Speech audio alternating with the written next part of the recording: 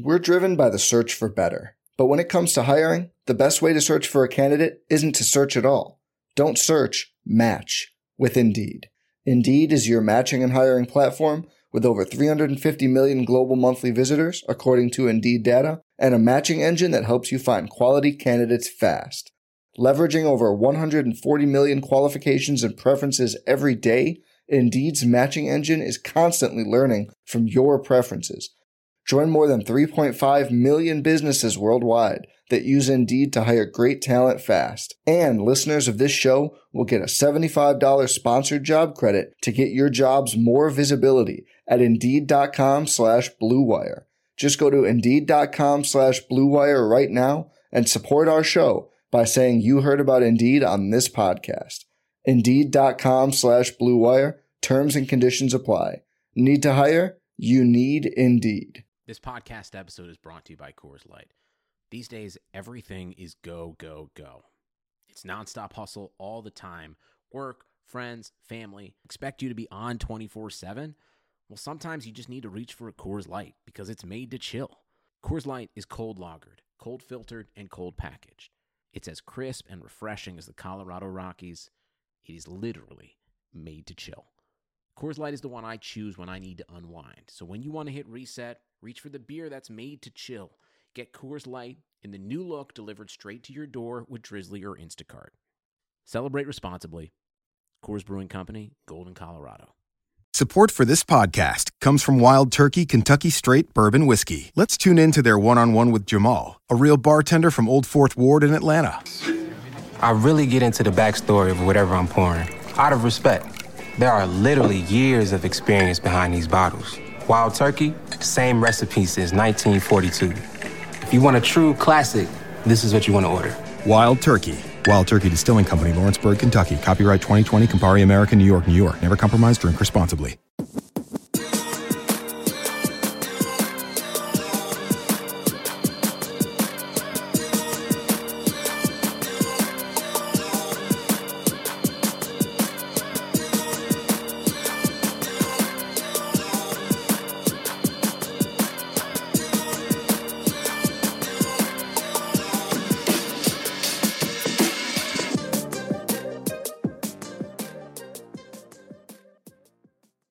Welcome to the RotoWire Fantasy Football Podcast. Today is Monday, September 9th. Jeff Erickson here with Chris Liss. As always, we're sponsored by Yahoo Fantasy Sports.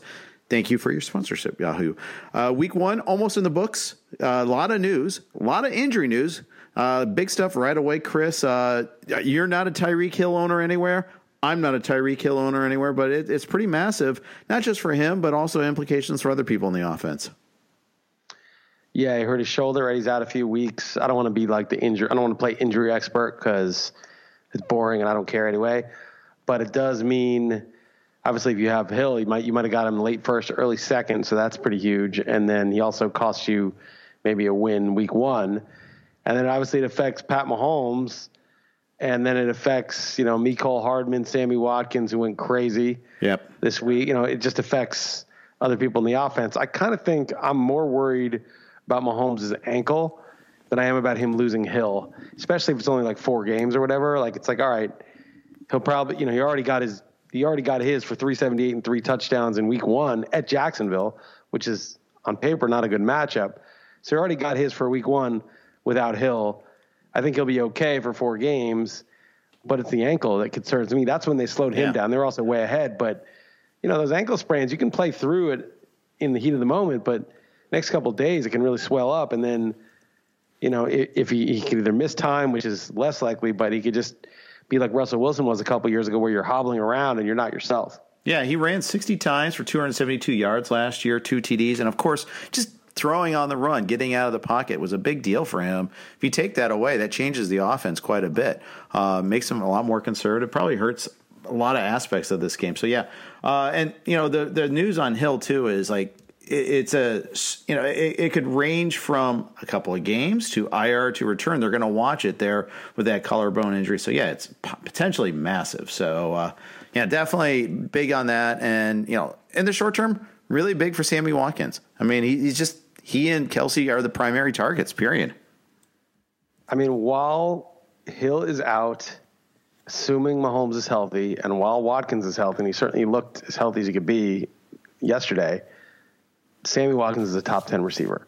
I would not trade the 12th receiver, whoever that is, Amari Cooper, whoever that is, for him right now, because I don't think Watkins will be a top 10 receiver all year. Right. But I think in the near term, while he's healthy, again, assuming Mahomes is healthy and Hill is out, we know Hill's out at least a couple weeks. I think right now Watkins is top 10.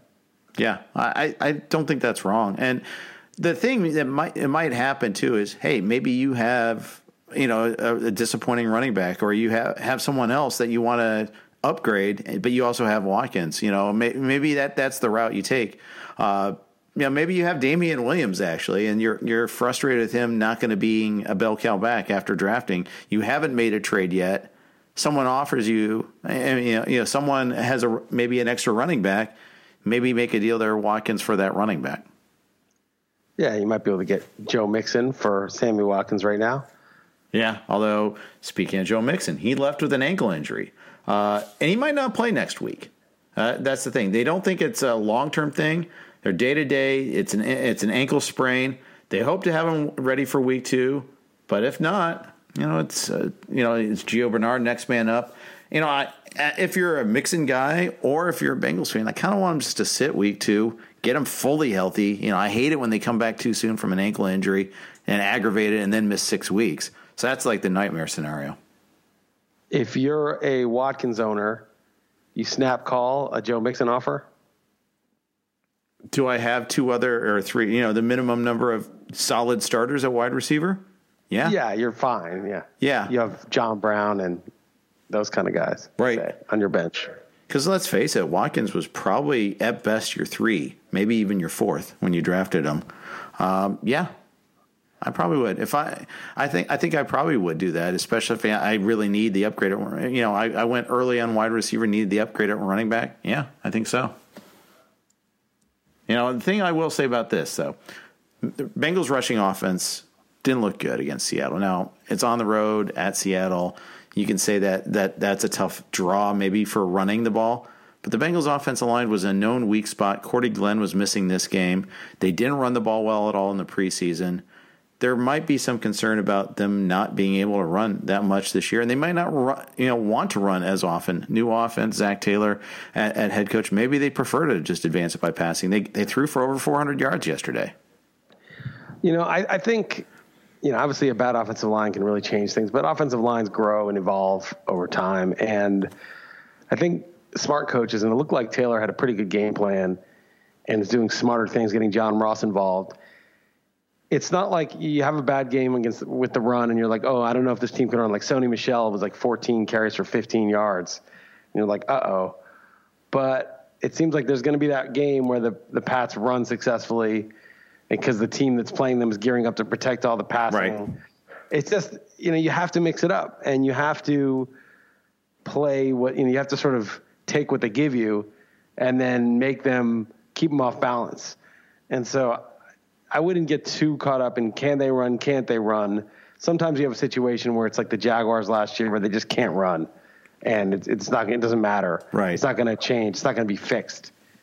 But if the staff is smart, usually they're going to end up needing to run at some point and they're going to end up figuring it out. Yeah, that's true. And I think that's probably the case here, especially when you got a special back like Mixon. I do believe he is especially talented. So that might be where by week 6 they've got it fixed a little bit more. And one of their starters was out. I mean that's one of the things. Glenn was out with a concussion, so they were at the backup left tackle. Billy Price, their first round pick last year, didn't even play an offensive snap. He was only in there on special teams, which is funny. They drafted him to address their center woes, and he can't even win the job. Which he was dealing with some foot stuff in early training camp. That's a part of the problem. But fact is, that's already kind of a bust, and that's pretty disappointing. Yep, the Bengals are not known for their drafting acumen. Not in the first round. Later on, they get some decent bargains, but they've whiffed on a couple big ones lately. They didn't whiff though, maybe after all, on John Ross, who looked awesome yesterday against the Seahawks. Well, it's just amazing that it occurred to them to throw a deep ball to their 4.22 speed. I think he set a record for the combine. Maybe Chris Johnson had as fast of a time. Right. I thought John Ross set the record actually at 4.22. Maybe Chris Johnson was 4.24. But it's just so amazing that you would throw deep to the 4.22 guy who you drafted 9th overall 2 years ago. Yeah. I mean, who would have thought that they could actually do that? I mean, obviously, they knew they could theoretically do that, but, to put it into practice and actually do it, I mean, that's just a bridge too far. And it's amazing that they actually just did it. Yeah. It's like, oh, yeah, this is what we drafted him for. And they did it without A.J. Green on the field, too. It's like that wasn't taking away any coverage. He was a primary guy, which also kind of speaks to him getting the volume, too. But, yeah. It's just amazing that you would draft a guy who has that skill set, and it took you 3 years to be like, oh, why don't we use him for what he does best? Oh, wow, it works. I mean, Deshaun Jackson, I just saw the stat on the NFL's media page. He now has 31 50-yard plus touchdowns in his career, which broke a tie with Randy Moss at 29. He got 2 yesterday. So he was tied with Randy Moss. Only one player has more. I bet you could guess who that is, 50-yard plus touchdowns. You know who that is? No, just tell me. Jerry Rice has 36. Okay, that makes sense. I'm not in the mood to. Yeah, I'm not. I mean, I shouldn't say not in the mood, but I'm not in the mindset to be guessing trivia right now. I'm so bad mood, about that. but you meant mode. Yeah, mode. Yeah. So, yes, but Jerry Rice has 36 in his career, and Deshaun Jackson's number 2 at 31, and it just shows you what a monumental. He's one of the greatest deep threats of all time. Deshaun Jackson. He's in the top 3 or 4, and that's why you draft a guy like that. We talked about this on XM. Steph Curry makes the defense come out to 30 feet. Yeah. He comes over half court. Better start guarding him, and that just opens up, makes them have to defend a lot more of the court. And it's exactly the same thing in football. It's like, oh, yeah, don't worry. We don't have to defend that last 30 yards of the field. No one's going to bother. No one's going to test us. Suddenly there's someone testing you, and you got a lot more ground to cover. It's a much bigger job to cover that much more square footage, and it helps everybody. So I think Mixon will get going, and I think the Bengals are actually ridiculously. It sounds ridiculous saying they're going to be kind of an exciting team now. Yeah, that was a fun game to watch. We were going to do breaking news first, but I'll just continue on this game real quick. DK Metcalf on the other side of the ball looked really good. There's all that talk about his lack of lateral movement, and then when he got hurt in training camp preseason, I moved him down. Didn't get him anywhere because of that. Probably. I'm already feeling some regret about that one, Chris. He looks like he can play. Look at all the rookies. DK Metcalf. Yes. Terry McLaurin went off. Malcolm Brown. Malcolm Brown went crazy. I mean, it's just weird, And now that Devin Funchess is on IR with a collarbone, I mean, maybe Paris Campbell will get a shot next week. Now that Tyreek Hill's out, maybe Mecole Hardman will get a shot. Yeah. I don't mean Malcolm Brown. I mean Marquise Brown, actually, but my bad. A.J. Brown, for that matter, for the Titans. A.J. Brown was good, too. Yeah. And Corey Davis did nothing. And I'll tell you, remember that year in 2014 when Mike Evans and Beckham and Landry and Kelvin Benjamin and Sammy Watkins all came in the same year? There were 3 more guys. Jordan Matthews was good. There were a whole bunch of guys that have, I think, no, it wasn't Michael Thomas, someone else. There were a whole bunch of guys who had monster years in 2014 as rookies. And then it never happened. And all the receivers were busts. Amari Cooper was good, but it was Devontae Parker and Kevin White and Philip Dorsett. And then Mike Williams, John Ross, and Corey Davis as rookies. All of them got hurt or did nothing. And finally, this year, it looks like this new crop, and it's super deep. There's so many. I mean, Keyshawn Johnson was a 6th-round pick, had 10 targets. Didn't do that much, but he had 10 targets. There's 2 things happening. One is the rookie receivers are getting involved right away, including a rookie tight end, Hawkinson, who had a massive game, which is just unheard of for a tight end in his first game. And second thing that's happening is there's a ton of deep balls being thrown yesterday, which is such a breath of fresh air for the boring ass dink and dunk. It was like the equivalent. I keep using different sports, like MMA ground and pound. There's the deep ball is like the karate kick to the face that you want to see. The deep ball is like the excitement, not just this grinder shit where you're just getting, oh, we got another first down. Oh, we got another 6-yard catch. Oh, they can't stop us. We're moving the chains. We had 6 first downs and a touchdown. Can't stop us. Chewing up the clock versus boom. We're going to take the top off the defense. When you played football when you were a kid, it was let's throw the deep ball. Let's go out for the deep ball. And that's all you wanted to do. And so I think that we'll see. It's 1 week, but I think that would be a very welcome change if that started happening. That might be an unintended consequence of the new PI rule. that you might like, hey, let's throw it deep more often. If it doesn't connect, we might even be able to get more chances at getting PIs called. I don't know if it persists. We'll see. They might stumble into it accidentally. Yeah. Like, let's throw it for the PI. There weren't a lot of PIs called. So it's like, oh, let's do this to get the PI. Oh, this actually works independently of that rule. Yeah. Wow, we didn't even realize we'd gotten so into this sort of analytic, we figured out that the 10 yards for first down, it's just like you figure out something about the game. You're like, ooh, we don't need to take risk. We can just throw these dink and dunks and like the Patriots and just keep getting first downs. But, now teams have geared up to defend that. And the best thing to do to them is go over top. And Brady did it to the Steelers. He threw deep to Dorsett. They were like gashing them with these little, paper cutting them with these little like Edelman catches and James White catches. And when they finally moved up, Philip Dorsett ran behind them and they just threw an easy touchdown. And I just really would love to see that and make the NFL just such a better game. Yeah, it really is. It really is. And I hope it continues. So we'll see about that. Another big item, God, we had so many bad injuries. Sterling Shepard is in concussion protocol. At least at first they said he wasn't, then confirmed now that he is. Giants are already thin at wide receiver with Golden Tate out. This could be kind of frustrating if he has to sit out this next game here. I'm in a couple leagues. I mean, he's a very modest, producer. Like, he gets targets. He didn't do a lot because the Giants didn't move the ball after the first drive very much, but yeah. He'll get his targets. He'll get his 100, if he's healthy all year, plays most of the games, he'll get 120 targets and get 75, 80 catches and 6 touchdowns and 150 to 1,000 yards. I mean, he'll just get his sort of bare minimum thing, but he's not a needle mover. He's just sort of a short to intermediate pass catcher, doesn't really run deep routes. Eli sucks. The Giants, it's like, I don't even know what they're thinking right now. I mean, just turn it over to Daniel Jones already. There's no point. Don't put us through this. Like, I don't want to see it. No one's interested in it. You got Barkley. You got a 6th overall pick who looked good in the preseason. Give yourself 15 games to see who he is for real. And since, QBs are so pro-ready now, if he's just okay or not that good, draft a QB next year. Pull a Josh Rosen. Send him down the Josh Rosen path. If he's not definitively your guy, give him a shot, though. Give him 15 games. Don't give him 3 games at the end of the year in bad weather to see whether he's the guy. Give him 15 games. In a beaten up offensive line, a dispirited team. Yeah, exactly. Yeah. Yeah, it's just stupid. Just give him 15 real games to see if he's the guy. And if he is, great. You hit a home run with that pick. If he's not, all right, it's too bad. You probably should have taken a defensive, an edge rusher or something, but big deal. Just go get a QB next year. They just got to do it. I mean, it's like it's one thing to be like, filleting Eli and kissing his ass, but like it's another like to be like, all right, this season obviously screwed. Let's go and do it right. Let's go figure this out for the future. If Shepard has to sit out week 2 against Buffalo, would you recommend picking up Cody Latimer?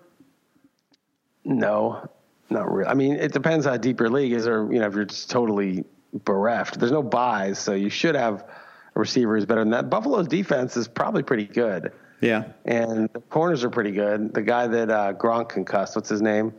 Tre'Davious White, is that his name? I can't remember his name. Yeah. Anyway, he that guy's good. I don't really know specifically all the guys on there, but I remember Buffalo being one of the top 5 or so pass defenses last year. So, I just he may get like 7 or 8 targets, and that may be worth something. It'd also be one of those just brutal games where neither team's moving the ball for a while.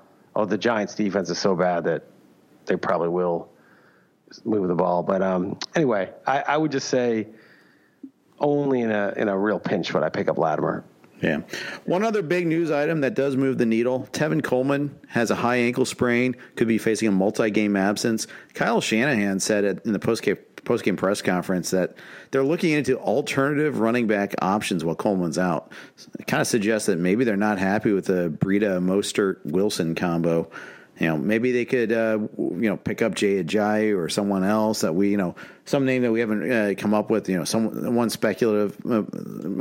speculation was trade for Melvin Gordon, but I'm skeptical that happens. But you have any Coleman? You have any Breida? No, I didn't. Breida, like everyone got like a fetish about Breida late in the draft season. I never really saw it. He just not big enough to take on the load. He's not a big pass catcher either. So like, where's the appeal? I guess the appeal is Shanahan's offense, which is attempts to run block really well. But for a guy who knows so much about run blocking and making these amazing running offenses, he's just got such bad judgment on which backs. They signed McKinnon. That was a terrible idea. And obviously he was unlucky they got hurt, but he wasn't even that good and certainly not worth the money. Coleman and Breed are such an odd couple because they're so similar. I don't know. It's just, what are they doing there?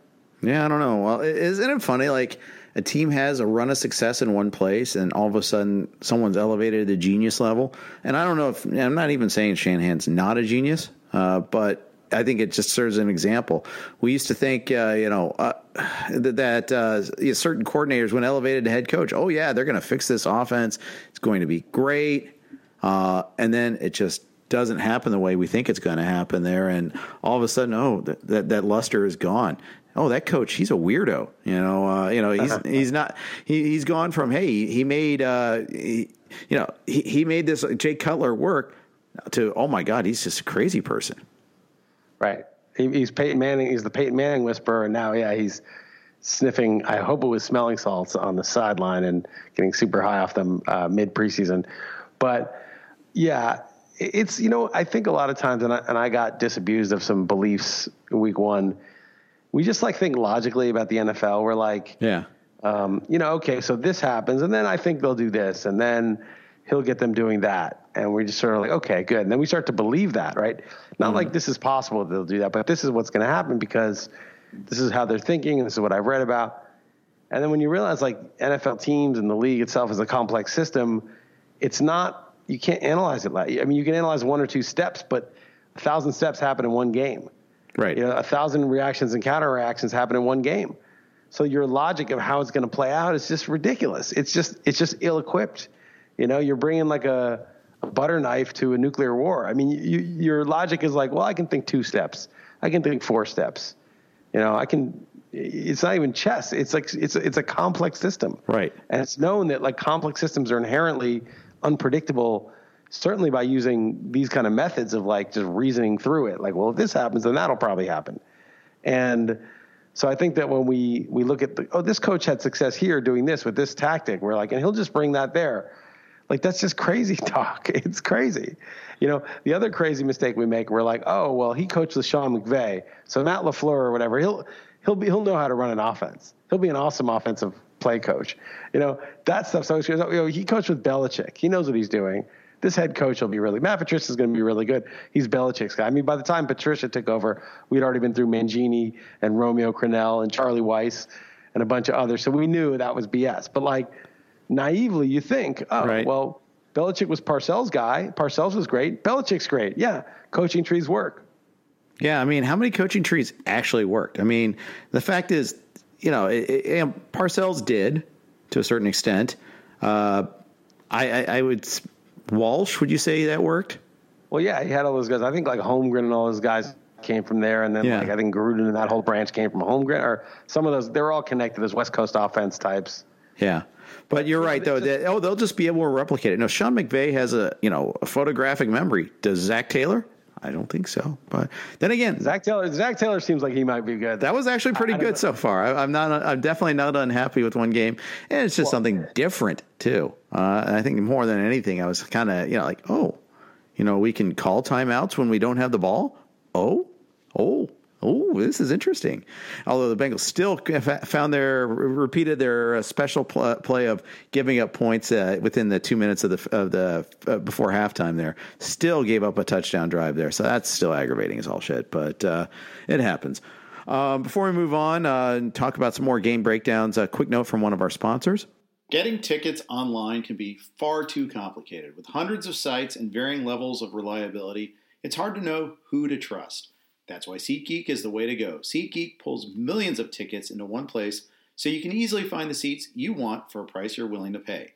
There's nothing quite like being there in person, and SeatGeek will get you closer to the action for a great value. SeatGeek is designed to make your ticket buying experience easier than ever. By searching multiple ticket sites and grading every ticket based on value, SeatGeek helps you immediately identify the best seats that fit your budget. Plus, every purchase is fully guaranteed, so you can shop for tickets on SeatGeek with confidence. Made SeatGeek your go-to ticket source from everything to sports and concerts to comedy and theater. I actually have the SeatGeek app on my phone, and I've used it quite a bit of times. Most recently for baseball tickets, actually. Dodger game one time, and then another time in Atlanta when I was with Scott Genstad, a friend of the Sunday baseball podcast, when we were in Atlanta, and we bought tickets to Braves-Mets game when we saw Peter Alonso discover water in the new stadium in Atlanta there. There are a lot of great events coming up. NFL season has already started. Go get your tickets through SeatGeek. Best of all, my listeners can get $10 off their first SeatGeek purchase of $30 or more. Just download the SeatGeek app and enter promo code ROTONFL today. That's promo code ROTONFL for $10 off your first SeatGeek purchase of $30 or more. SeatGeek. Life's an event. We have the tickets. You're listening to the Monday Fantasy Football Podcast. I'm Jeff Erickson here with Chris Liss. Okay, Chris, so you talked a little bit about the Giants, at least in the case of Eli and Daniel Jones. Any other observations in particular from that Dallas and Giants game? Yeah, so the Giants' offensive line is pretty good. Dallas's front seven is pretty good too, so it was a tough matchup for them. But one thing I saw is they kept play action, faking the handoff to Barkley and having Eli throw short passes. Patriots do this all the time. Every single play is a play action if they're going to throw it. And that's fine in and of itself, but the problem was they only gave Barkley 10 carries after he had his 59-yard carry to start the game, or maybe it was 9 carries. He might have had a short one before that.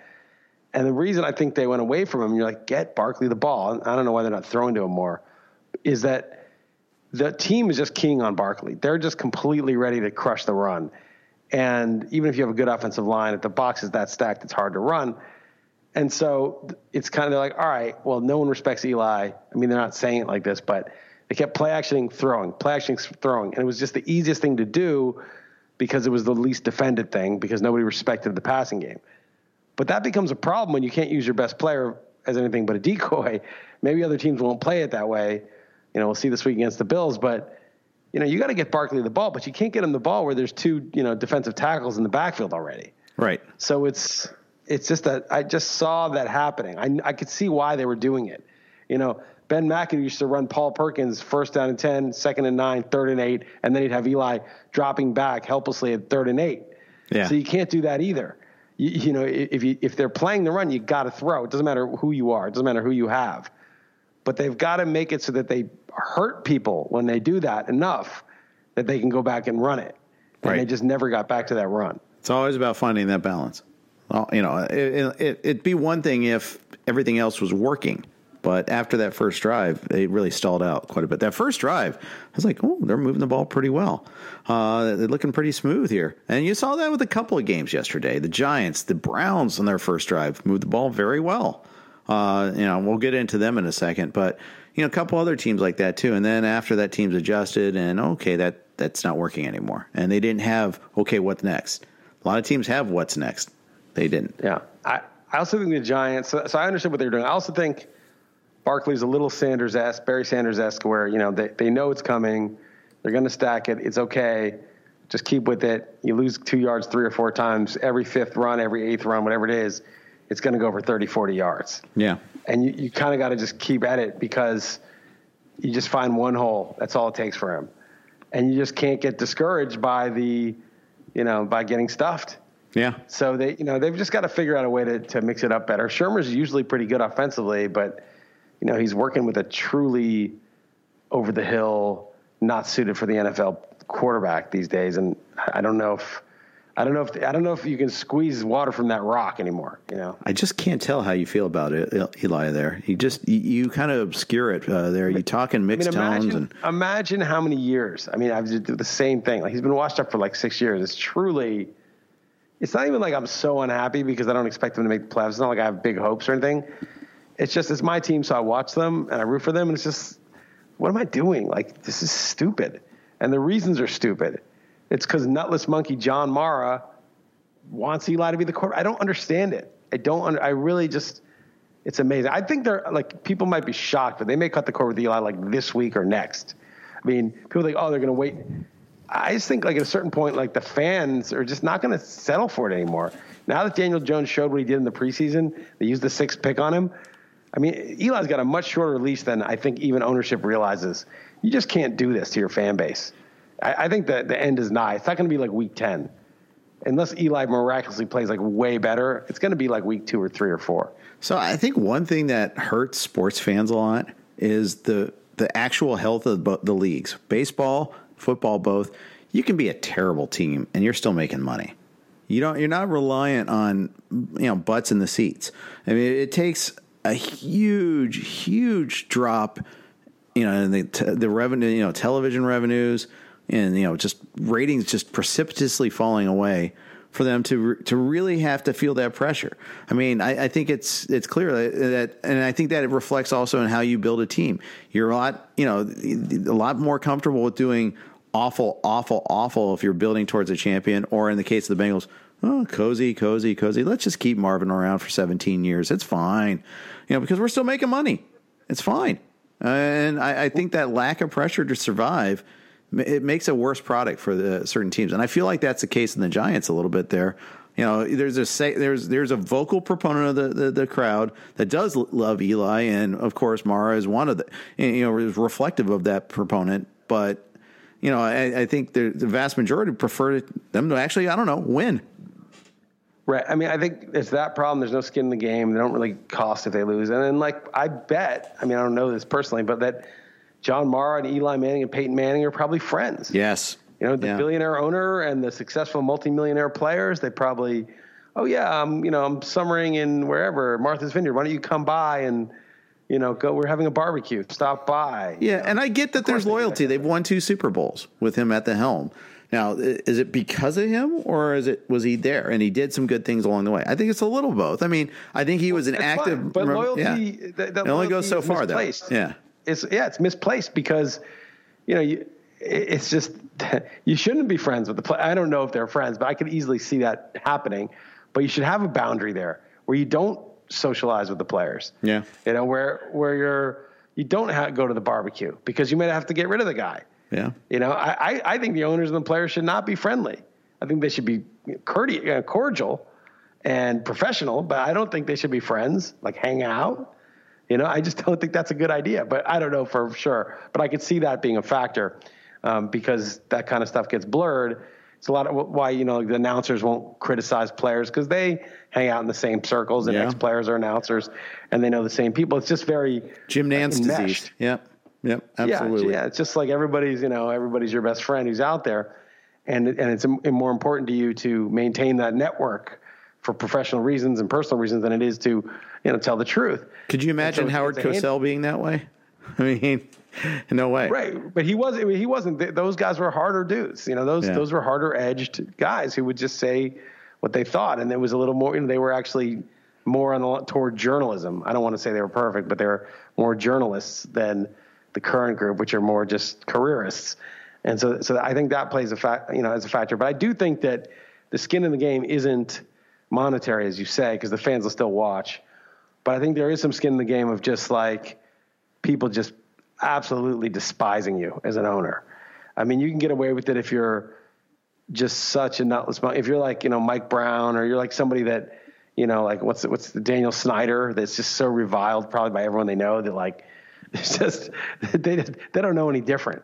Yeah. But if you're John Mara, who I don't have a lot of respect for, but at least is ostensibly a respected member of the NFL fraternity, you'd think that like the fans and the people thinking like you're an idiot, like you're putting out a bad product. This is an embarrassment. Make a real choice and get a player with some hope in there. That would put some pressure on them. That they don't like to be thought of as a laughingstock. Now, again, that friendliness stuff might insulate him from that. He might think that's ridiculous, and like people like Carl Banks being like, the benching of Eli was horrible and the whole thing, everyone's going to rally around him and like they get a little echo chamber where they actually think it's the right thing. But anyway, I think that's the only reason he's still got, he's obviously the only reason he still has the job. I mean, it's 6 years overdue, but I think that the pressure may build and people just being disgusted with the product. And I think that will get through to the owner eventually and to management. And of course, the coaches, like, it's embarrassing for Shermer. I mean, yeah, you want to stake your career, and Gettleman, like, You really want to like lose your whole career just watching a guy who sucks, who's clearly over the hill? I mean, at what point do you just tell the owner, look, enough's enough? Well, if you do that, you join Ben McAdoo in the soup line. I don't know. I think that was the real lesson there. Ben McAdoo went rogue. Yeah. Maybe you got to get them on board first. But it's super annoying. Like, why do you want to even get the owner's permission? The owner doesn't know anything about football. Yeah. But he clearly had a big role in Eli getting reinstated. So horrible. Yeah. I lost $50 to Dalton Del Don on that. I made him a bet that Eli would not take the first snap under center for the Giants this winter. I was like, he's done. He's terrible. There's no way they'll bring him back. They're drafting a QB, and they did, and they still brought him back. Ouch. $23 million bonus in June. Ouch. Cowboy side of things. Dak was awesome. Cooper looked great. So much for the heel problem.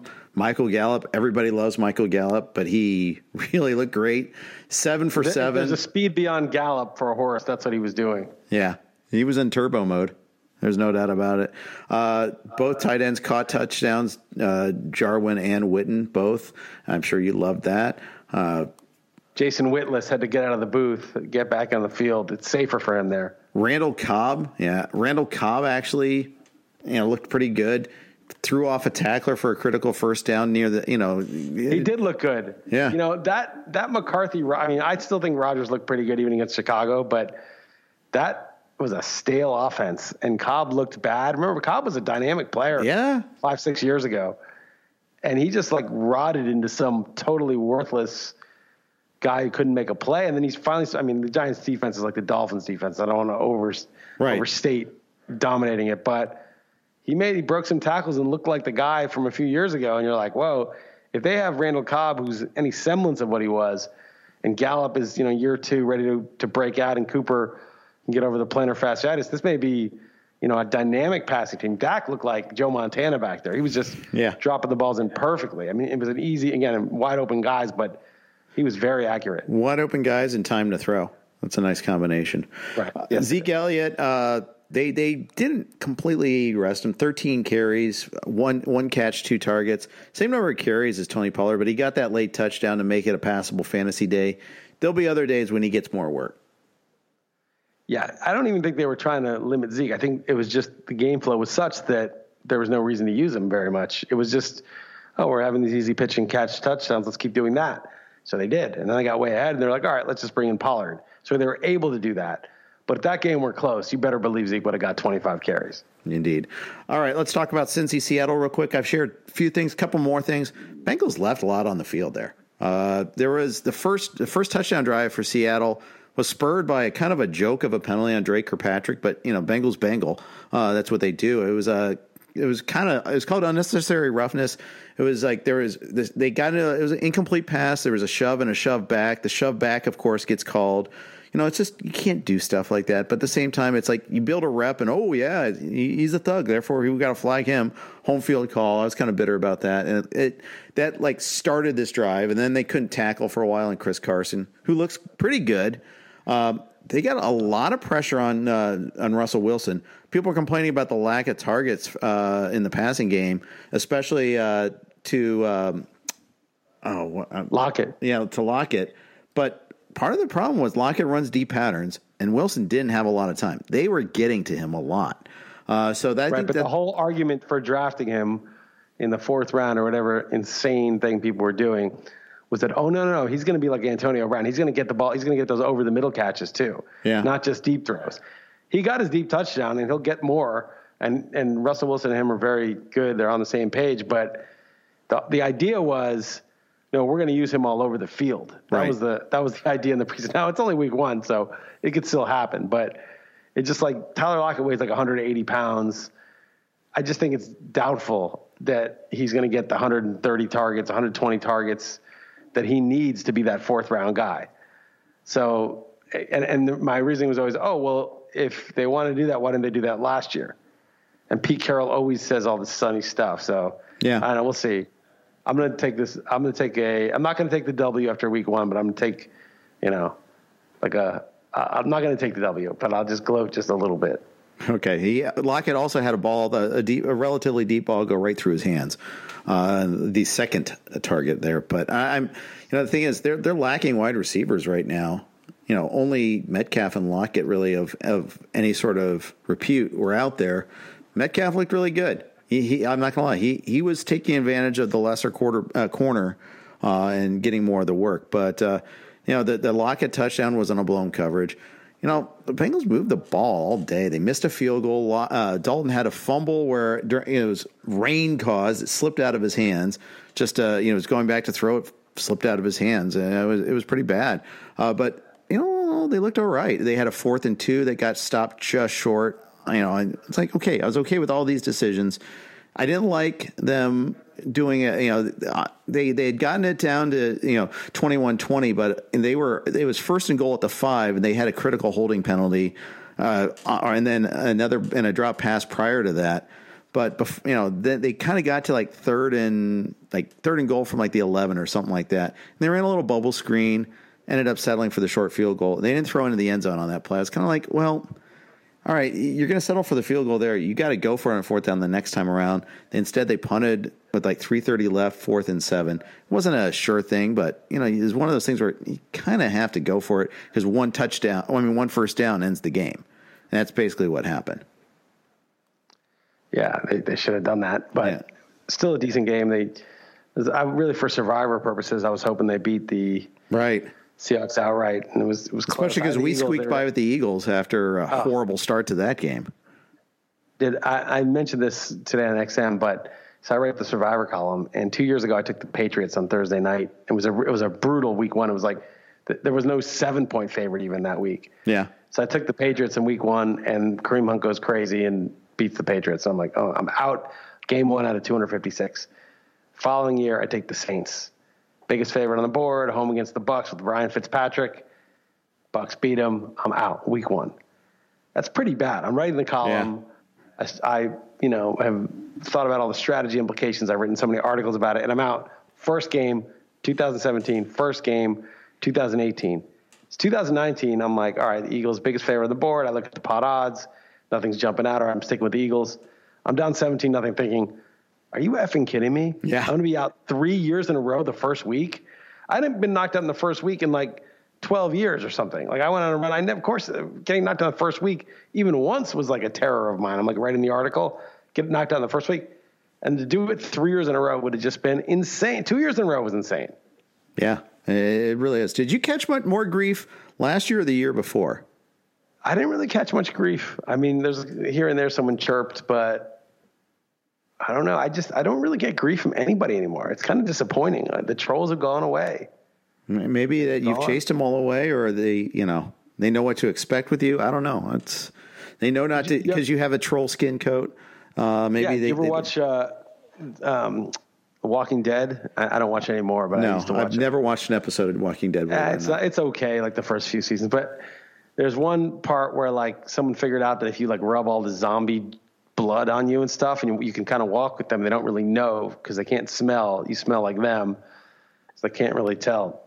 And maybe that's what it is I smell like a troll to the trolls, and they don't want to. They just like, nothing to mess with here. But I really have gotten trolled quite a bit less. I talked about that one Nancy in Wisconsin on the show today, who got upset and criticized me and then mocked me for saying that the Packers-Bears game would be boring. And I called her out, never responded, never came back. Did you actually call her out on Twitter? Real man hunts her down. I just called her out on the radio because obviously she was listening because that's how she, because that's when I said it. Well, she probably like trolled and vowed never to listen again, and therefore missed your rebuke. But I know she would have got, but she trolled, right? And she probably forgets exactly why she trolled. She just knows she hates me. But she was mad that I said that game would be boring, and it obviously was incredibly boring.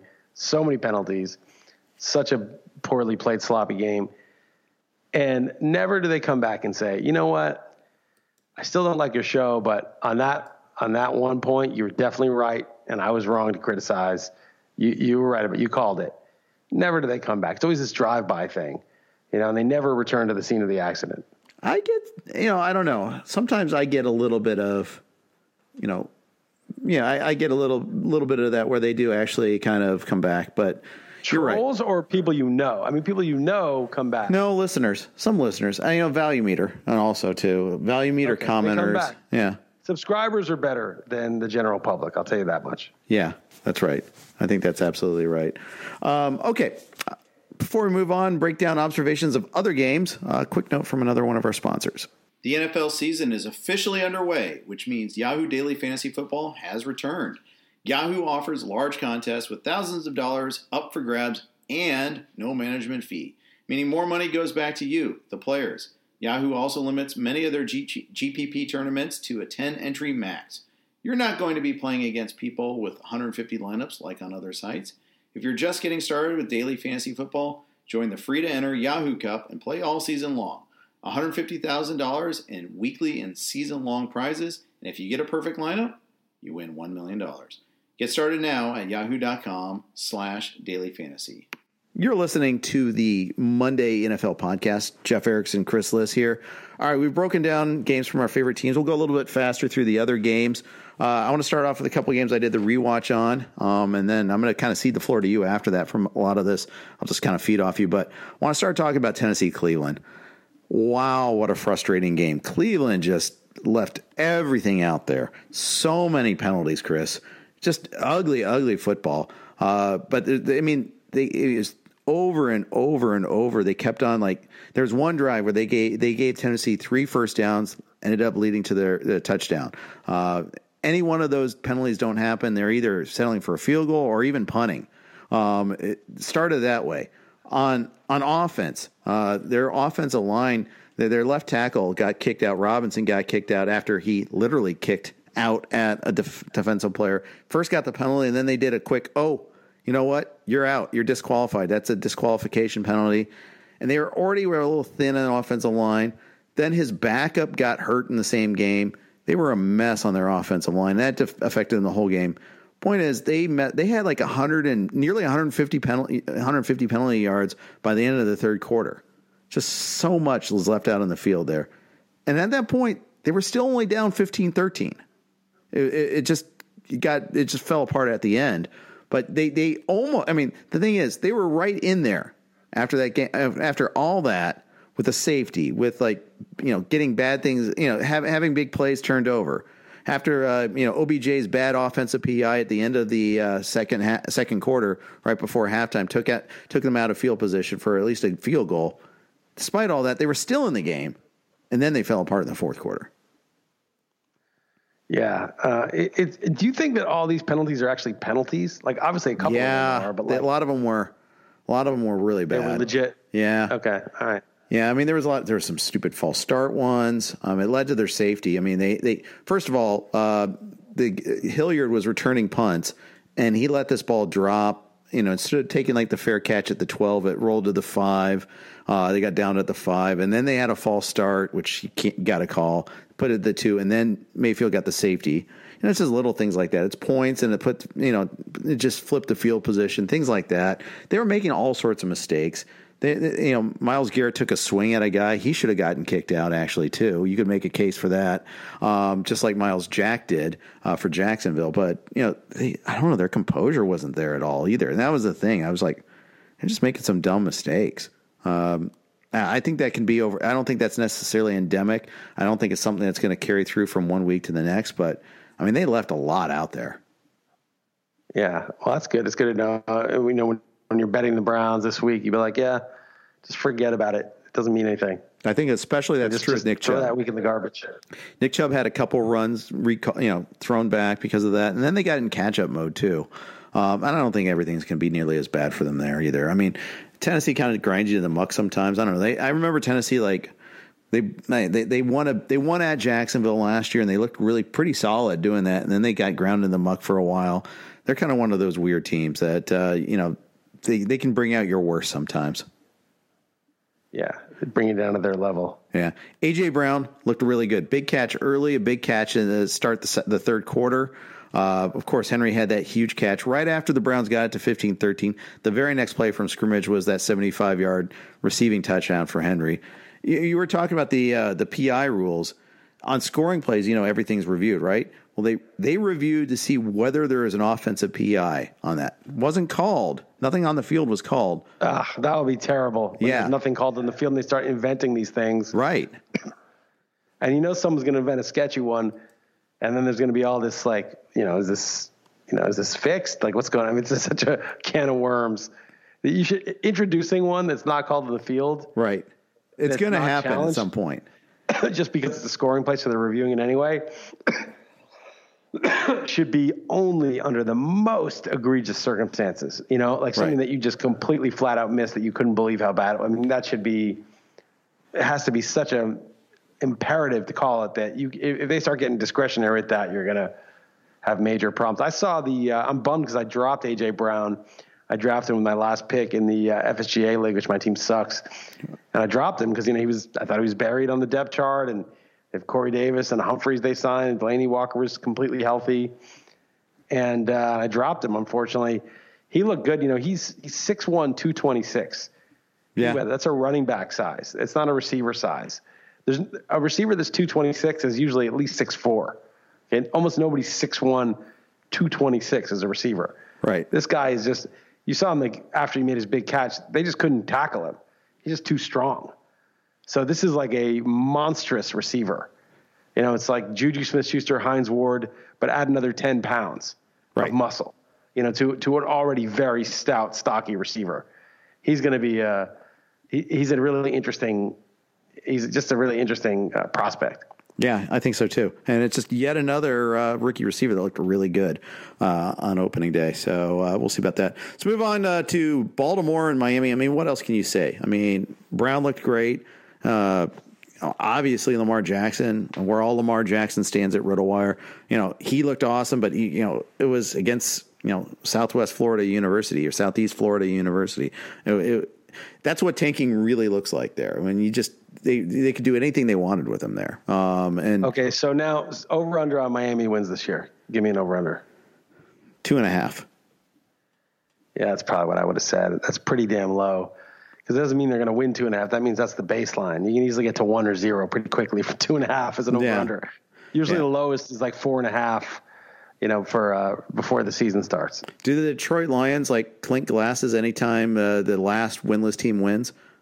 The opposite of the Dolphins, I think they should. I think the old Dolphin, the undefeated Dolphins team needs to get together to celebrate this winless but team. The Hugh Jackson Browns are also 0-16. Oh, that's true. There's a few teams, but it was so rare for such a long time. I think there should be. I was just trying to kind of bring the undefeated Dolphins versus the winless Dolphins. They all should just get together, hang out. Mark Andrews didn't do much early. It didn't look like, but he was getting looks on third down. And what I noticed is, when Jackson's in trouble, he will go to him a lot. He's still kind of a go-to guy on third down. There was very few instances where he's in trouble, but I also thought it was noteworthy right away that they were rotating running backs a little bit. Now Ingram had a huge run on the very first play, so they were like, okay, rest a play, we'll go get in Gus Edwards. Rest another play, we'll bring in Justice Hill. They kind of were like, okay, we got 3 really viable running backs, we're going to use them. Is more my takeaway there, though. Well, I thought, it was just got to be a blowout, so they gave Gus Edwards a lot of late carries, but that Ingram had 2 touchdowns early. But all those guys got early carries. And the very first drive, when Ingram got the touchdown, Edwards got the play from the 4 to the 2. So he was in there, too. He could have scored it. He could have vultured it there. So and then with Justice Hill getting receptions. Yeah. And Ingram didn't get any catches. Yeah, of course, they didn't need Ingram to get any catches either. I mean, it was a weird sort of takeaway there. But, everything looked pretty good. They didn't need Lamar Jackson to run. They didn't unveil any Lamar Jackson running plays in the red zone. I still think that's going to be something that will be a deal eventually. They're still going to use that. That's not going to completely go away just because he's throwing better and they got a new offense. Also, what's good about having a running back, a quarterback also, is that you can have 10 blockers. When the quarterback hands off to a running back, there's 9 blockers. Yeah. So that's what Cam's uses huge advantage at the goal line is he's the running back. So there's 10 blockers. I mean, it makes a difference. Yeah, that's true. Miami side, what can you say? I mean, Fitz looks terrible. He was under constant pressure, though. He's going to be under constant pressure because you trade away your best pass blocking lineman, of course. And it wasn't that good of a line to begin with there. Balaj was on for the first 2 series, not Drake. That was annoying. Drake. Yeah, but Balaj, by the way, you and I had more yardage than Balaj. Yes, that's true. It is true. We did. We did have more. Yep, because we had 0. Zero is more than he got. It's like almost everyone on the planet got more yards than Balaj yesterday. But Drake was only 4 for 12. He caught a couple passes too. So it's interesting. So next week they play the Patriots, who looked amazing against the Steelers. I mean, I watched that one this morning, and it was just like you couldn't dominate any more than they dominated. It was just a crush from start to finish against an ostensibly decent team. So the Patriots are at Miami. Where would you set that line personally? Forget about the real line. Where would you set that line? Because you know that typically 14-16 is the biggest line at home you would get. But this is going to be past that. This is going to be in the 20 range at home, but it's on the road. So 14 on the road is like 20 at home. Yeah. So this is going to be. Are we doing guess the line tomorrow? Are we doing that exercise tomorrow? Yeah, we'll do it. Yeah, get ready because I'll have mine ready because I'll write East Coast offense and I'll put I forgot to do it last week. I forgot that was a feature I put in East Coast offense, so I'm going to add it back this week. But there's going to basically you have to think it's going to So I would say right now I have it. I'm not finalizing until tomorrow morning, but 14.5. is where I think it should be, where it'd be a tough call. Like, it's more than 2 touchdowns in Miami. It should still be hot in Miami. Both teams are aware of what happened this week. They're aware of the David and Goliath thing. But Belichick, of all the coaches, is the best at, keeping the Goliath mindset. Yeah. And yet they lost outright at Detroit last year. And in Miami. They lost to Miami. Yeah. When Miami was a weird game there, that fluky play. Go ahead. You were going to say Drake. Yeah.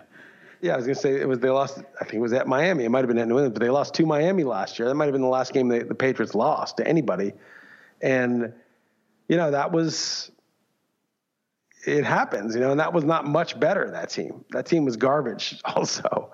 So, I mean, I think 14.5 in Miami would be about right. I mean, it's more than 2 touchdowns on the road. I mean, at what point, if it's 20, you have to take the Dolphins. It's a no-brainer. But if it's 17, I mean, I think 14.5 is where I probably draw the line where it's a tough call. And if it's 13.5, I'll take the Patriots. But where would you draw the line on this game? I mean, I'm spoiled because I know the line, as we talked about earlier, that on the show at least. I would even say higher.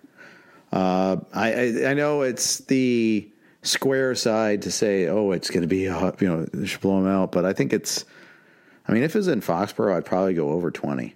Right. Well, 14.5 is 20.5, basically. Right. I'd go probably 23, so I'll say 16.5. And what is the actual line? 14? I think it's 14.5. At least it was last night. I don't know what according to someone's tweet. It may go up to 16, 17. It may go higher. Yeah, and I don't even know from that's an official that might be one offshore books line. Right. It could be. So we'll see. I mean we'll see. But I don't care about the sharp side. I mean sometimes it's the books have to realize that the sharps are going to take the point, not necessarily take the points, but somebody's going to take the points at a high enough level, even if the team's distasteful. And so they can't just make the line 22 or something like that because you could get a lot of money coming in on the dog in that case. But at this, but at the same time, so they're going to keep it low enough that it's not crazy to take the Patriots. It's, if it's 14.5, 15. Maybe you just take the Patriots and say, they're not going to be stopped. But, whatever happened last week, whatever reasoning you have, again, it's a complex system. These are billion-dollar organizations hiring full-time elite athletes to train just to figure this out. The Dolphins are watching tape. They're watching what the Patriots did. Right. They're figuring out that play they run. Now, everybody doesn't. They haven't stopped it very well. But, it's not like the Dolphins are just going to be like, oh, we suck. These guys are good. This is hopeless. They're not going to do it. That's not how it's going to go. Right. Exactly. And every instinct to me is oh, don't overreact. Don't overreact. But they're just terrible. I mean, it's hard. Before the season, the line in Miami would have been like 8.5 or something. Right. Maybe even higher because it's the let's face it, it was 7, I think, for this past game. And of course, I was a dumbass and took the Dolphins like, traditional September home field advantage. That's not factored in. Yeah, it's factored in. Of course, it's factored in. Yeah, maybe it'd been 10 for the Patriots, but not more than 10. Right. Before the season. Yeah. And now it's going to jump based on one game. It's going to jump about, 4 or 5 points, which is yeah. You're like, oh, well, you're not going to move it that much for a lineman. For a lineman, well, it's not just a lineman; it's everything. It's the mindset too. It's what happened. It's what happened in the game, and it's like, okay, well, the Ravens are tough, and Lamar Jackson had a great game, whatever. But it's like, yeah, but it wasn't that they got crushed. It was that it was like 59-10, and it wasn't even that close. It wasn't a serious game. Right. It was just the way the game went down. It just wasn't a serious game. RG3 quarterbacked the entire fourth quarter. Josh Rosen did for the Dolphins too. Threw a pick on a second pass, by the way. It's really pretty bad. So we'll see. All right. Put you on the spot, Jeff. Right now, you're Dave Gettleman. You have the number 2 pick in the draft. Who you taking? Go back in time. Who you taking? You can see the future. It's Barkley still, of course. It's still Barkley, right? Darnold hasn't been good enough to pass him. Rosen, that's a joke. Josh Allen, no. Right? Lamar Jackson might be the guy. That's the Giants could have had him though. You know that. They picked like super early in the second round, and the Ravens traded up to get him. Yeah, 1 or 2 Giants could have done that. They could. Yeah. How sick would it be if you had Saquon, Beckham, and Lamar Jackson as your? I mean, it's like, I don't know. But the Giants, they wouldn't play him. We'd still be looking at Jackson buried on the bench. You're right. He would have just not had a career. So it's for the best. I was mad last year. I told you this last year. I was mad when the Bengals didn't take Jackson, even though we don't need a quarterback right now. Yeah, and I was even especially madder that the Ravens got him. Right. Well, the Ravens got rid of Flacco for him. They gave him a shot, and look what happened. Yeah, that's true.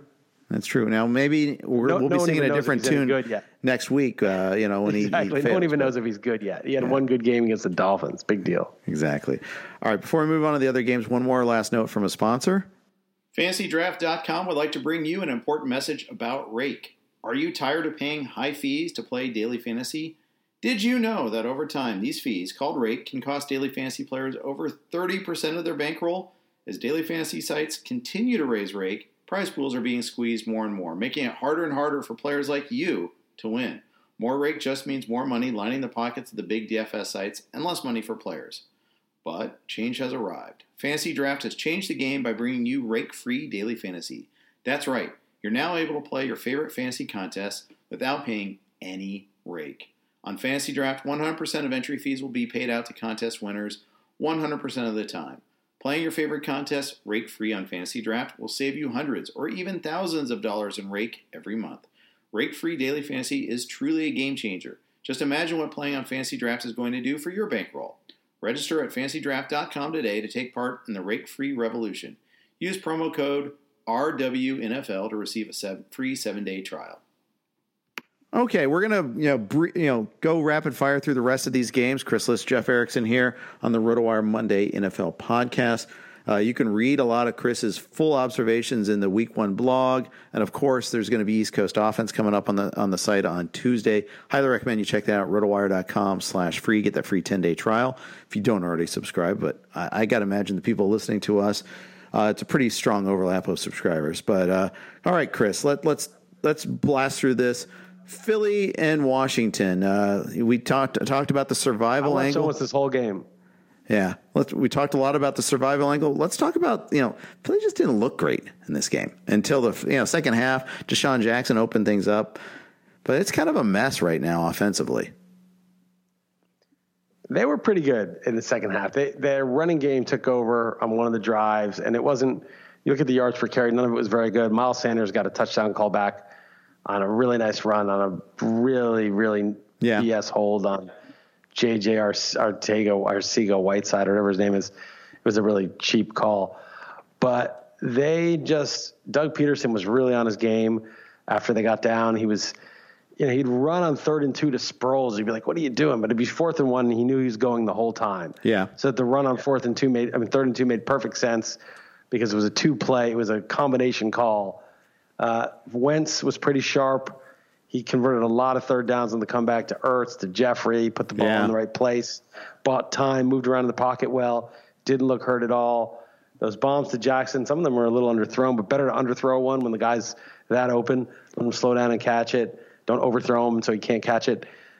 It looked pretty good to me in the second half. Then the defense started shutting them down, although Keenum missed a wide-open Terry McLaurin, who would have had an absolutely monstrous day, 200 yards. Yeah. They did another 70-yard touchdown. He had one. And Keenum had a great game. He had 380 yards and played really well, but he missed one throw that really would have screwed things up for Survivor, perhaps, because it was during the Eagles' comeback. They were still down, a few points, and they just missed this pass. They had to punt, and the Eagles got and scored the touchdown. But I thought Philly, the defense was what was sluggish. I think Washington's offensive line played a lot better than I expected without Trent Williams. Geis is already hurt, maybe seriously. I think he's kind of done. I would put Adrian Peterson as the odds-on favorite to lead them in rushing this year. And McLaurin looks like a player. And Keenum was really good with the Vikings. He made the championship game, and they got crushed by the Eagles, but he was really good.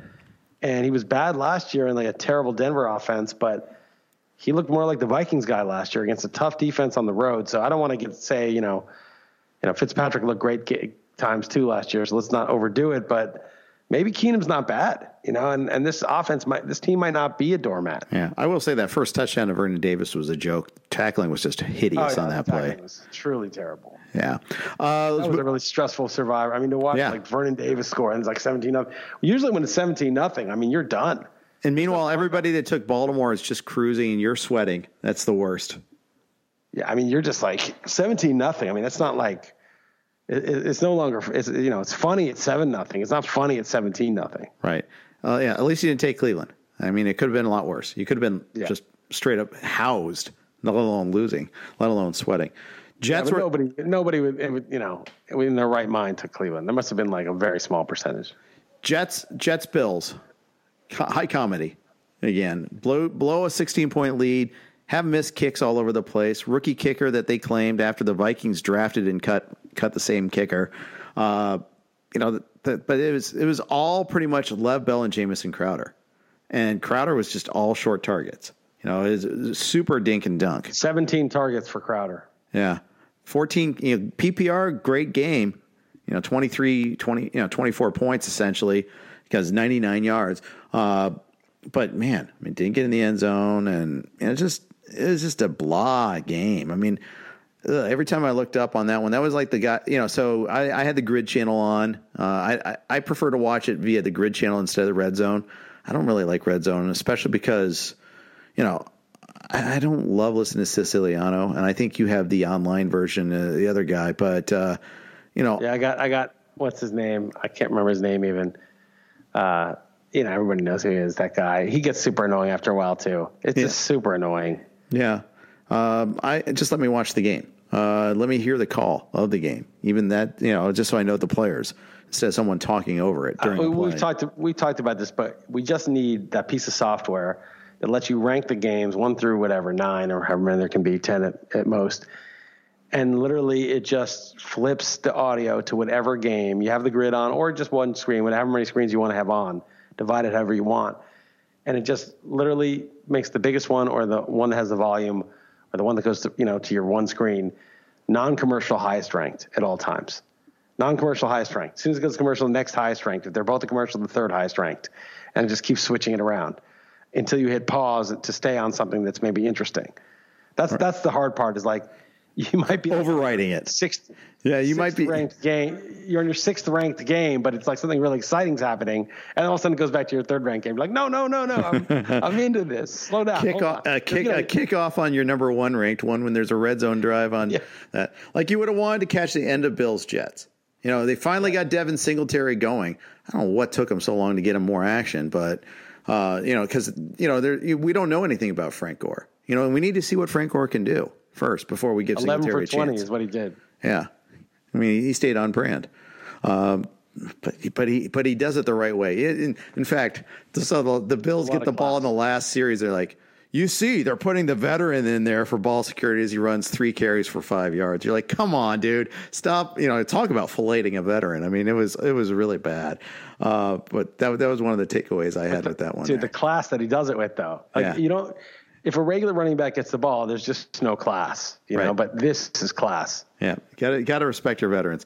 John Brown was awesome. He was definitely the Bills receiver to have. Cole Beasley was kind of a third down sort of guy. But Brown had obviously the big play in the game, the touchdown there. That's going to be a fun one to watch there to see. I think there could be some fun eventually with those guys in the offense. Yeah, I don't think it'll ever be good, but Josh Allen has a big arm and he likes to throw the deep ball. And Robert Foster was the guy last year. It looks like John Brown's the guy this year, and John Brown's actually good. Yeah. So if they, again, this is all day long. It was like, oh, you're going to throw the deep ball to Marquise Brown and John Brown, and you're going to throw it to Terry McLaurin, and you're going to throw it to Deshaun Jackson, Philip Dorsett. Okay, maybe those actually get complete. I mean, just throw the damn ball down the field, and we'll see. There's going to be adjustments. Teams are going to be looking at tape and being like, oh, we can't cheat up with the safety anymore. We got to have somebody back there because getting torched. And so we'll see if it keeps up. But I love that. And John Brown's exactly that type of guy. Yeah. Vikings, Falcons, it was a squash. It was a squash right from word go. And they still do stupid things. On Ryan's interception in the end zone, they ran a play without Julio, without Ridley, and without Freeman on the field. And I'm kind of worried about Freeman. Is he still any good even? I don't know. I'm not worried about him because I don't have him anymore. I was fading the heck. No, I don't have him either. Yeah, exactly. I'm worried. I'm worried for him as a human being. If that, Well, no, I don't mean the concussions. I'm just saying, like, it just doesn't seem like, I don't know. He split the snaps almost equally with Ito Smith too. I mean, it was almost a split, a straight timeshare, which is annoying also if you own him. Kirk Cousins only had 10 attempts in this game. Dalvin Cook was running well. Alexander Madison was running well, but this was almost like they didn't care about the offense. They wanted to just kind of lock this game up. Just let the defense take care of it, and they did that. Yeah. I drafted Madison, and it's so funny. I got Godwin and Evans in the 2-3 turn in my second Beat Chris List League in FBC, and I could have got Jameis Winston in the 12th to stack it up. And I kind of wanted to, but I was like, I'm just going to take Alex Madison because he's a rare, clear backup. If anything happens to Cook, we know who it is. And hopefully I'll get, Jameis in the 13th. And, of course, he got taken by a guy who already had Matt Ryan. And I was like, all right, I'll just take Trubisky. So then in the 18th round, I had to get Tom Brady. I had to settle for him. Because remember, at that time, Gordon was still not yet reinstated. And, of course, they didn't have Antonio Brown. So now – Tom Brady's my quarterback. But right. And of course you played him because you got the free peek at Trubisky and I don't want those stats. Yeah. Well, nice. now I'm like, I had Trubisky ranked well ahead of Brady preseason, but now I have Brady like 8th overall or 6th. I mean, right. With Antonio Brown and Josh Gordon and Edelman, and they threw deep to Dorsett and they throw to White. And I mean, I think he might throw like 40 touchdowns, Brady, this year. How bizarre has it been in the last week? I've never seen like a final week before the season starts having so much like huge fantasy worthy news. And the Brown thing changed every day, for instance, including Saturday. Like the NFFC and FFPC, all those drafts that were going off, that was going on. Like if you draft in the morning, you didn't have full information. If you draft in the afternoon, well, you knew that he was going to be Brown was going to be a Patriot. It's crazy how much things changed. Yeah, it's just awesome that the Patriots swept them up. I mean, as a Giants fan, I don't hate the Patriots. I respect them, and I kind of enjoy them as the Goliath of the league. And a league like NFL, like there shouldn't be Goliaths. It'd be so easy to slay them, unlike the NBA where you can easily see how a team dominates for years and years. And yet somehow they always figure it out. And this is just so funny that they're the ones who, okay, we'll take Josh Gordon. We'll take on that problem from the Browns a few years ago. Oh, we'll take on Antonio Brown. And we'll see how it works out. But, everyone thinks it's going to work out fine. That's why they're so pissed about it. Yep, exactly. And especially fans of AFC teams are especially pissed about it. Jacksonville, Kansas City, we talked about the KC side of things already. Jacksonville side of things, Gardner Minshew actually looked okay. Better than okay. He had 11 yards per attempt. Good. I mean, he actually looked good, and he looked good right away. They were moving the ball in the first half. They just couldn't keep up. But the thing is, Foles actually looked good before he got hurt. He got hurt on the play he threw the touchdown on to DJ Chark. Chark, another high pedigree wide receiver, maybe getting a better chance now. Although we'll see now that that's where kind of the shame about the Foles injury. Chris Conley looked actually okay. Westbrook was the chalk this week. Yes, it wasn't the Chark. Yeah, exactly. He ran a Conley game there, but Conley actually scored too. Yep. Fournette had his first ever lost fumble, but it was on a receiving play. He actually looked pretty good. He looked good in a couple other passes before that. The game script kind of got sideways on him there because they were so far behind. The defense just got run over though. And granted, the Chiefs may do that to everybody, but usually not on the road in Jacksonville. If you remember, like, on the road in Seattle, he got pressured a lot and struggled a little bit. There were other games similar to that. In this game, it was just boom, boom, boom. Miles Jack lost his cool. I mean, took a swing. It was obvious. Got ejected like he should have been, and then was losing his mind after that. He kept on running back, try to get back in the face of the official. Real man doesn't take it lying down, Jeff. He takes a swing at the official. But, yeah. You don't just take an ejection. Someone ejects you. You don't stand for that. Yeah. So that was that jumped in my mind. We'll see what happens to them. But 2 QB league. How aggressive are you going to be going after Minshew? QB flex, let's say. Yeah. I'll put it in. 2 QB league. Let's be honest. Yeah. QB flex means 2 QB. Nobody. Yeah, 2 QB though is much more draconian than QB flex because the bye weeks really are dire. Whereas QB flex, at least on your bye week, you can put someone in. But yeah, I put in, $20, $25. I don't know, 20% of your budget. I mean, I think Foles is on IR. He's the QB. At Houston. Yeah. At Houston versus Tennessee, at Denver. They traded for a backup just to have Josh Dobbs. Yeah, Josh Dobbs. I mean, a 5th round pick for him, but it's going to be Minshew. So. Yeah, well, he played well game 1. We'll see if he can keep it up. And quarterback's unpredictable, The Tom Brady was a nobody, and Kurt Warner was a nobody, and Tony Romo was a nobody, and there's a bunch of them. You never know where it comes from. It's unlikely that he's one of those guys, but you can't rule it out. And it's good to start well, and it's never been easier to play QB. And maybe Chark and Conley and Westbrook are pretty good. Maybe that's a pretty good set of weapons. Maybe this new offensive coordinator is quite a bit better. And we will see. But, I put in a bid on him. Why not? Yeah. Pittsburgh. We talked on the New England side. Didn't really talk about the Pittsburgh side that much. Whew, what a terrible debut. Terrible, terrible, terrible debut. It was another one of those Ben throws the ball a lot but gets very little mileage for it sort of games. 47 attempts, a lot of drops, a lot of drops and just misfires too. Dante Moncrief had 10 targets, only 3 catches for 7 yards. That's not getting 7 yards on 10 targets. That's going to hurt the old YPA or yards per target. Yeah, I saw him drop at least 1 or 2. It looked like he was dropping them all over the place. Just a weird game. I mean, Patriots have a good defense, and they also take away your best guy. So, I mean, Juju had a very modest game, and some of it was in garbage time.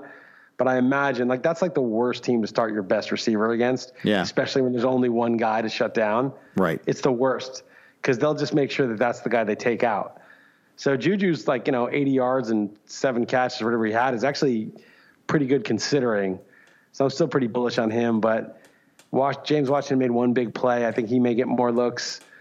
Vance McDonald barely did anything until garbage time.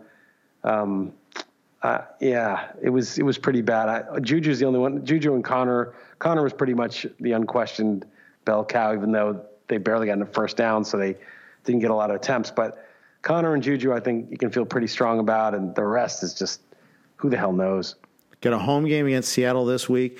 We've always talked about the home Ben versus road Ben, too. And they're facing a Seattle team that gave up over 400 passing yards to Andy Dalton, his first 400-yard game ever in his career. So don't panic just yet, I think, on the Steelers side of things is my takeaway there. Colts and the Chargers won it quietly, maybe the best game of the day. Yeah, it was. I mean, it was really, Brissett, though, did not impress me. I thought, okay, this guy's going to be fine, and he might yet, but he was just a caretaker. He was just handing it off and throwing short passes pretty much, and not a lot of downfield stuff. And it was sort of like, okay, he knows how to hand off and run a huddle and do this, but you can't win like that unless your defense is, world class, and it clearly wasn't. The Chargers ran all over him. So I don't know. He's got to do more. It was very smart game plan. They ran it well. Mack looked amazing. Yeah, he did. T.Y. Hilton was amazing. The other guys, Funchess is now out on IR, or maybe out for the year with a broken collarbone. So yet another broken collarbone. Maybe Paris Campbell steps up, but they need somebody to stretch the defense. I mean, Hilton obviously can, but I just think it's the Colts. They're not good enough defensively to just pound the ball. I think they're going to need to do more. Yeah, absolutely. I think they do too. Chargers, on the other hand, I mean, Rivers looked great. Eckler looked really good, especially in the passing game, but even in the rushing game too. Mike Williams got hurt, wasn't that active. Before he got hurt on a play where he gained 18 yards. We made a pretty nice catch. The radio guys I was listening to that game at the time, and radio guys were speculating he lost his wind at first, but then, nope, they're looking at his leg. So, but it looks like it's not terrible. We'll see. Obviously, 2 days later can change things a lot there. We've gone an hour. We haven't even talked about Todd Gurley yet, the guy that we're talking most about in draft season, Chris. 14 carries, 97 yards. Oh, hey, it looks okay. Until you see that Malcolm Brown vulture the goal line carries, and Gurley looked terrible in the first half. A lot of it was like kind of stuff late when they were protecting a lead. Teams take chances, and he broke through a couple of times. I wasn't that enthused about Gurley's game. No, I have Gurley lower now than I had when the uncertainty. So I had him lower than most just due to uncertainty, and he's lower now than I had him before the season. Even though he ran for almost 100 yards and he was efficient and he looked fast, it's just that he went out of bounds on one play where he, in the past, definitely would have put his shoulder down and gotten 3-4 more yards. That was a little weird. And then, as you said, Malcolm Brown got the nasty carries near the goal line, which are the ones for fantasy that matter. And Gurley only had one catch for 4 yards. Goff didn't play well. It's probably a tough matchup. I don't want to say definitively that Gurley, that you should panic or that he's not going to get the goal line carries. He'll get some, I would imagine. But, I mean, man, I would take him in like the 4th round maybe right now. But if we were to redraft, but definitely not in the 2nd round. Wouldn't even consider it, and not even the 3rd round. Yeah, I'm pretty unenthused about his performance too. Get a home game against New Orleans next week. We'll see. Jay Glazer had a report right before kickoff of the early games yesterday on the Fox pregame show, and he's like, "Well, the Rams. I mean, they're enthused at the lack of bad news, but they're really operating flying blind on this one here because they don't know how he's going to react because he hasn't been tested. So we'll see. They don't know how he's going to react today. They don't know how he's going to be on Wednesday at practice, let alone after a series of games, after he's taken a pounding on this. I mean, it's kind of scary times. And I'm almost back to my original don't draft stance. You're right. I caved at one time and took him. Although it's not like, the option I probably was going to go with if I didn't take him was Aaron Jones or Kerryon Johnson. Neither of those were any better this week, but I would take Aaron Jones over both those guys, though, if I could. If those are my choices. Kerryon was just in committee again. 11 carries for C.J. Anderson. J.D. McKissick came in on 3rd down a bunch, caught some passes. Yeah. That was weird. I think that's just, the homeless man's Matt Patricia coaching there. Just like he took a long time to warm up to him last year. They had to have LeGarrette Blount in front of him for the longest time last year. And then Kerryon Johnson was great once he entrusted him with the role. But he got hurt, and he's pretty slight for his, he's pretty tall and slight for running back. And sometimes they'll just say, okay, Matt Breida, okay, Philip Lindsay, just knock yourself out, do what you have to do. And sometimes they say, no, this guy is this kind of running back, and we don't want to use him that much. I don't know. It's hard to get too enthusiastic with that team and the role. I mean, he it's not like he does catch passes, and he will get some goal line work. It's not like he's pigeonholed out of anything. It's just that there's a rotation there. He's just not a bell cow yet, and that's not good. Aaron Jones might be a bell cow, but against the Bears, it looks like Jamal Williams is the guy they like on passing down sometimes too, though, on Thursday night game. So, he's got his problems, and then Gurley even worse. So, yeah, that wasn't a great bunch of backs to choose from at that point. No, and he could have pushed up David Montgomery. Josh Jacobs was a guy. Derrick Henry maybe was the pick. Could be. Could very well be, especially they keep on throwing screen passes to him. That would be nice. Only week one. Yeah, it is. It is exactly that. Last year we saw a lot of aberrant results that didn't hold. I saw that tweet going around. Tyrod Taylor was QB4 after 1 week. And that things changed rapidly there. All right, you kind of alluded to Detroit, Arizona. Anything else from that game you wanted to talk about? No, I just Kyler Murray did not seem. I mean, look, he had a lot of attempts. He made some nice throws in the second half. He led the team back, but he did not seem that poised to me. He was like really hurrying him. He's a rookie in his first game, so I don't want to slag him too hard for that. And two, I just saw him move around. He moved around well for like if it was like Daniel Jones moving like that, I'd be like, wow, Daniel Jones moves well. But right. It wasn't like, oh, we've got Lamar Jackson here. We've got Russell Wilson. Kaepernick, even Trubisky moves, it seemed like better than Murray. Now, I'd like to see Murray really scramble and do some stuff and make some amazing throws on the run, because that was sort of the pitch for him. So I didn't quite see that. But again, it's just me watching a couple of quarters of one game, and maybe, he'll get more comfortable and do that stuff. But I didn't see like a whole lot of wizardry that he's supposedly capable of. That's right. Yeah, I didn't either. And then, it was ugly early. It got better late, but even then it wasn't wizardry. Maybe, but then again, whole new offense, a lot of new receivers in that one too. I'm willing to kind of give it some time before I pass final judgment on that one too. Finally, Tampa Bay, San Francisco. Last game we needed to talk about there. Well, we mentioned Tevin Coleman getting hurt already. That's going to be a significant news item. It was really a big disappointment for Tampa Bay, though. They really laid an egg. I was really disappointed in them. Yeah, it's funny because I said I drafted Godwin and Evans and was like, oh, get Winston.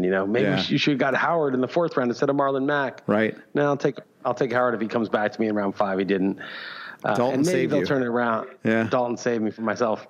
Who did I get in round 5? That's the question. Probably someone actually good. But I guess the point is just that.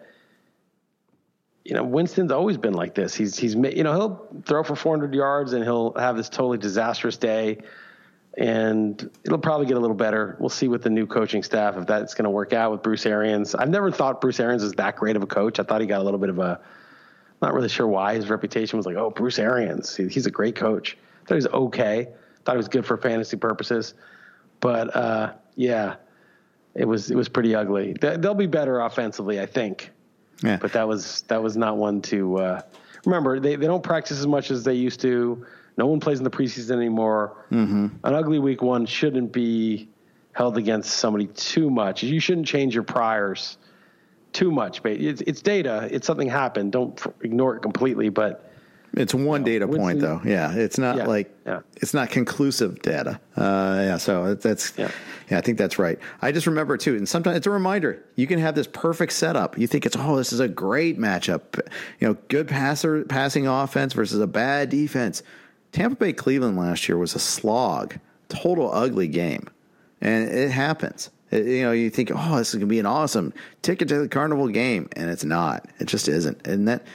There's a lot of different paths, outcomes, and these aren't cards. They don't have static value. They don't have static value. They're dynamic. They change. They scheme against. They know their own tendencies. They know what's best. So let's at least account for this and try to improve it. And that's what happens sometimes. Yeah, it's just so. I mean, the matchup thing, it works half the time, third of the time. I don't know, like that sort of. It's obvious, good versus bad. It's got to be good, but it's just half the time. Right. All right. That's going to wrap up the Monday podcast. We went a little longer than we usually do with that. We might fine tune this in future weeks as we break down the games. But thank you for listening to everything here. Thank you to Yahoo for sponsoring us. Please catch us on the XM show as always. Listen, I are always together Monday through Thursday. Tomorrow we got Joe Bartel and Jake doing the podcast. So Jake Latarski, let's give him full credit there. So please subscribe, rate, and review. And thanks again for tuning in. Have a great day.